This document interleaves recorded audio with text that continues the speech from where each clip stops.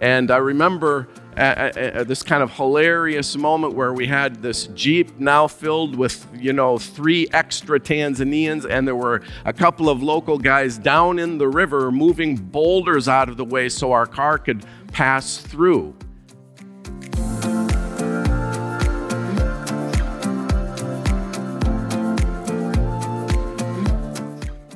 There's a verse in the book of Hebrews that says, "Do not neglect to offer hospitality to strangers, for by doing that some have entertained angels without knowing it." I wondered if I paused right here at the outset to ask you to think back. Can you remember a time when you received gracious hospitality that was maybe so unexpected, perhaps offered by a stranger, so over the top or appreciated that you will just never forget it? Can you think of such a time in your own life? I think most of us can. My mind immediately goes to Tanzania, where I've been blessed to come and go from for more than 20 years, where a group of us from Prince of Peace will soon visit some of our Lutheran ministry partners there and others around that gorgeous, impoverished country.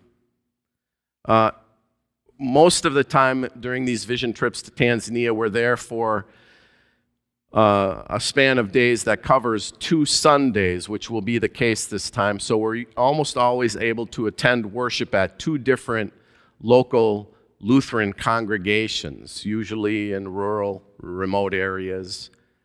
But the very first place I ever stayed when I went to Tanzania all those years ago was up on the lower slopes of Mount Kilimanjaro, and there's a Lutheran church there that many years ago, the members of that village carried river stones up the mountain on their heads to build this congregation, and above the front door, the entryway, the main entryway to the church building, it says Kushieni, which means welcome. It comes from the verse in Matthew's gospel where Jesus is saying, "Come to me, those of you who are heavily burdened, and I will give you rest." Kushieni.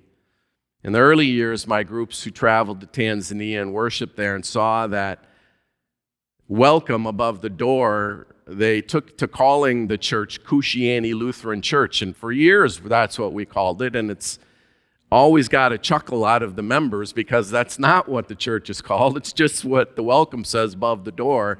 The church is Nkwesho Lutheran Parish, but nonetheless, they are beyond welcoming there. So though we always get to worship in 2 different churches, I always start there. I always go back to Nkwesho, to Kushieni. "Come to me, all of you who are burdened, and I will give you rest." And then we always receive such a warm and loving welcome.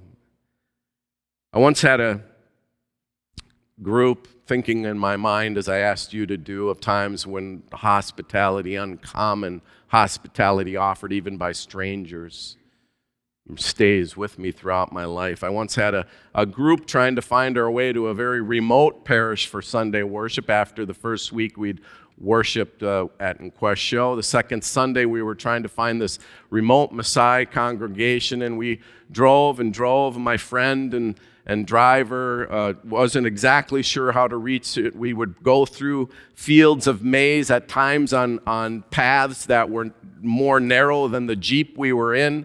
We had 2 cars that trip, and so we'd be driving with corn smacking on the sides of the Jeep. We'd come out into an opening, and we would find somebody working the fields, and my driver would call them over, and this animated conversation in Swahili would take place. And then more than once, more than twice, more than 3 times, these random people out there in the fields would jump in the Jeep with us to try and guide us, and we're all on this kind of adventure trying to find this church. And there was a time when we would have to cross over flooded roadways or little open water streams. And I remember this kind of hilarious moment where we had this Jeep now filled with, 3 extra Tanzanians, and there were a couple of local guys down in the river moving boulders out of the way so our car could pass through. A car full of strange Mzungus, white people from some other country. There is a tendency in Tanzania for local people to make your problem their problem. I can remember when I was on internship in Denver at a bilingual Spanish-speaking congregation, and I lived there in the neighborhood, which was made up mostly of Mexican people, poor working class, and a local family who came to church once in a while befriended me, and they took me in, and I helped their mom negotiate the social services and the indignities thereof, and landlords and other things, but mostly they just welcomed me into their family, and I would attend their big, rowdy, fun, extended family events, and they would always worry that the food was going to be too spicy for me, and I would brag that the spicier the better, and those folks are still a part of my life to this day. Well, we had another great story this morning from the book of Acts, as during the season of Easter, we watched the birth and growth of the early church, and Paul has had a dream in the reading Carol read for us, a vision in the night that he should go and help some stranger in Macedonia, of all places, in foreign territory. When he had seen the vision, Luke wrote, "We immediately tried to cross over to Macedonia, being convinced that God had called us to proclaim the good news to them. So we set sail from Troas and took a straight course to Samothrace, the following day to Neapolis, and from there to Philippi, which is a leading city of the district of Macedonia and a Roman colony. And we remained in this city for some days." I mean, holy cow. It's one thing if your brother or your best friend asks you to move, help them move, but some stranger shows up in a dream you had, and you wake up the next morning and provision the ship and head out on this uncertain adventure. Somebody needs help out there. Paul and the others say, and we've got good news to share wherever we end up. Let's go. So they make their way to Philippi, and they're hanging out there a few days when they get wind somehow of a prayer meeting that happens outside of town a bit. They decide that's a good place for them, and there they find a group of women gathered. And they begin to share the good news of the death and resurrection of Jesus with this unlikely group of foreign women in foreign territory outside of town. What they thought this was going to accomplish if they're out there building the church. Well, one of those women was named Lydia, a name we love because our eldest is named the same. And she was said to be a worshiper of God. She was also, amazingly, because of the patriarchal society and the sort of status of the day, she was a businesswoman. She was a dealer of purple cloth. And she heard the good news about Jesus, and somehow she knew right away that this included her. That as unlikely as it was, this good news was for her. And it's also unlikely and unusual, amazing really, when you think about it. If you're trying to build the church, if your goal is to add numbers, there's a million better places to go and more influential, impactful people to get to. Spending time in the middle of nowhere in a foreign territory outside of Philippi with a women's prayer circle is no kind of logical choice.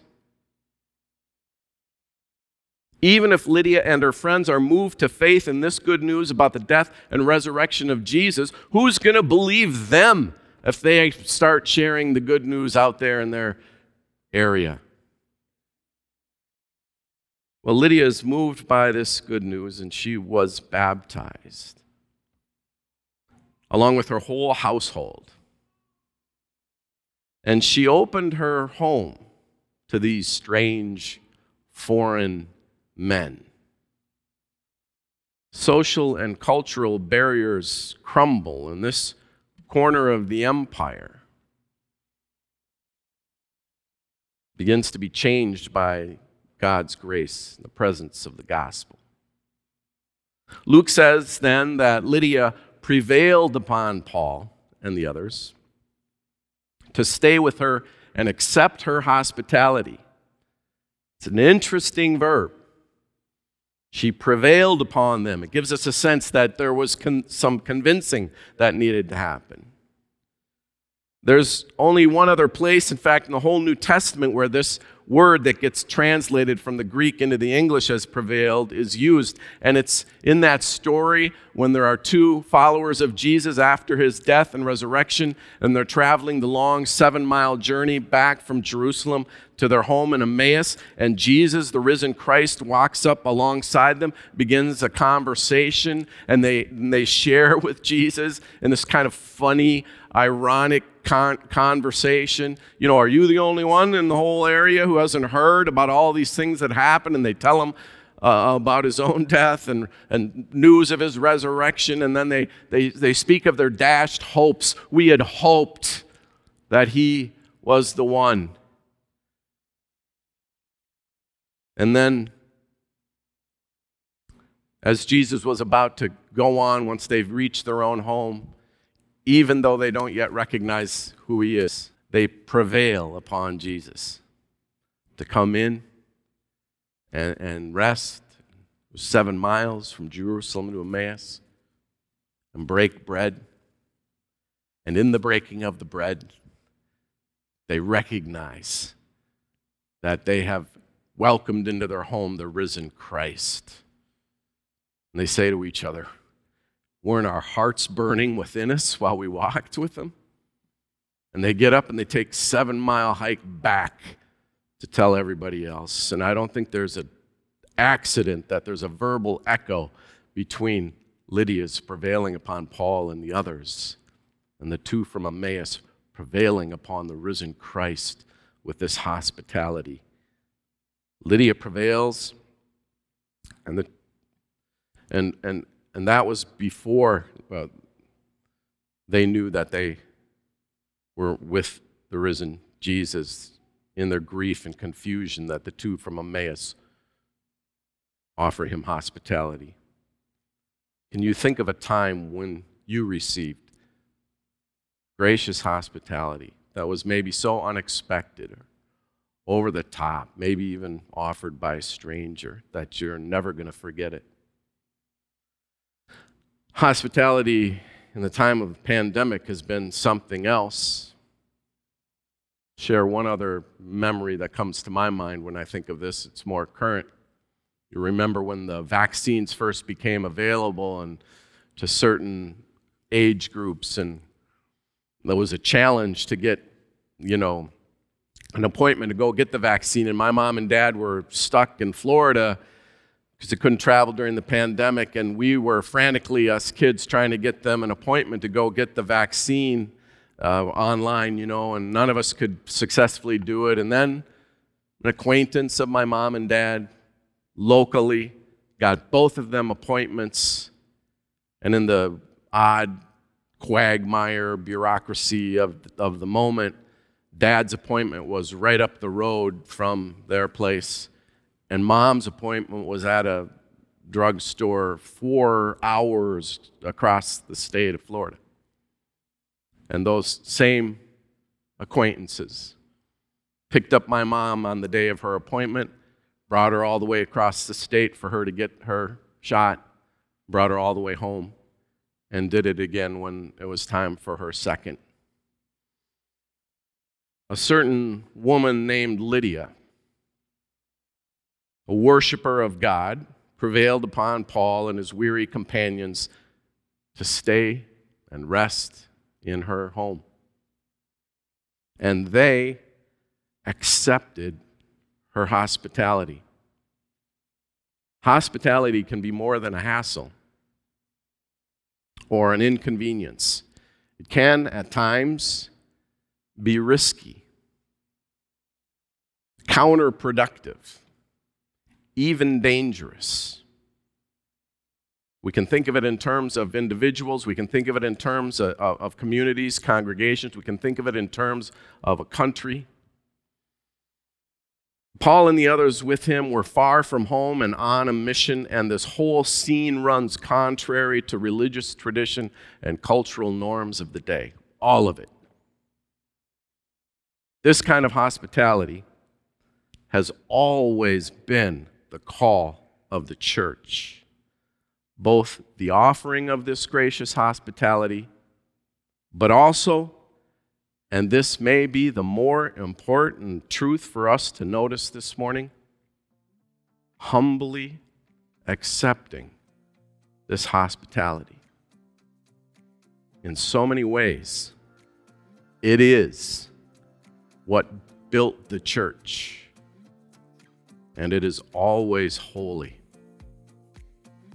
So after this song, we move to the font, where little Jay joins Lydia and her whole household in being welcomed by God Almighty, claimed, chosen, and forgiven. Amen.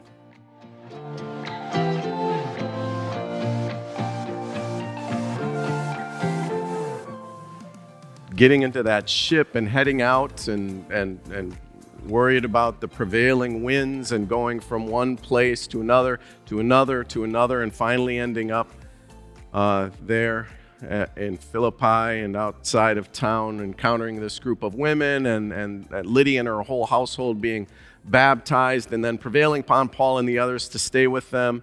And what if we could just have been in the house that night? Imagine the rich conversation that was shared around the dinner table in that place, and just think of how uncertain it was as they headed out. The church is always being pushed out into uncertain futures, always. When we're at our best, that's what we face, and it's what we face now. And what they had with them, what we always have, is this gospel, this good news that wherever they land and whomever they encounter, they have news to share. You are a chosen, forgiven, loved child of God in Christ. God claims you, loves you, forgives you. That's what we've got. And Lydia said, it's for me and my household. And a straight line is drawn to this font this morning. It's for Jay. It's for all of us. It's unbelievable. It is almost too good to be true. But it is God's good word, the gospel. And it allows us to go back out there. Called and gathered people, claimed and forgiven people. We go back out there in peace to love and serve the Lord. Thanks be to God.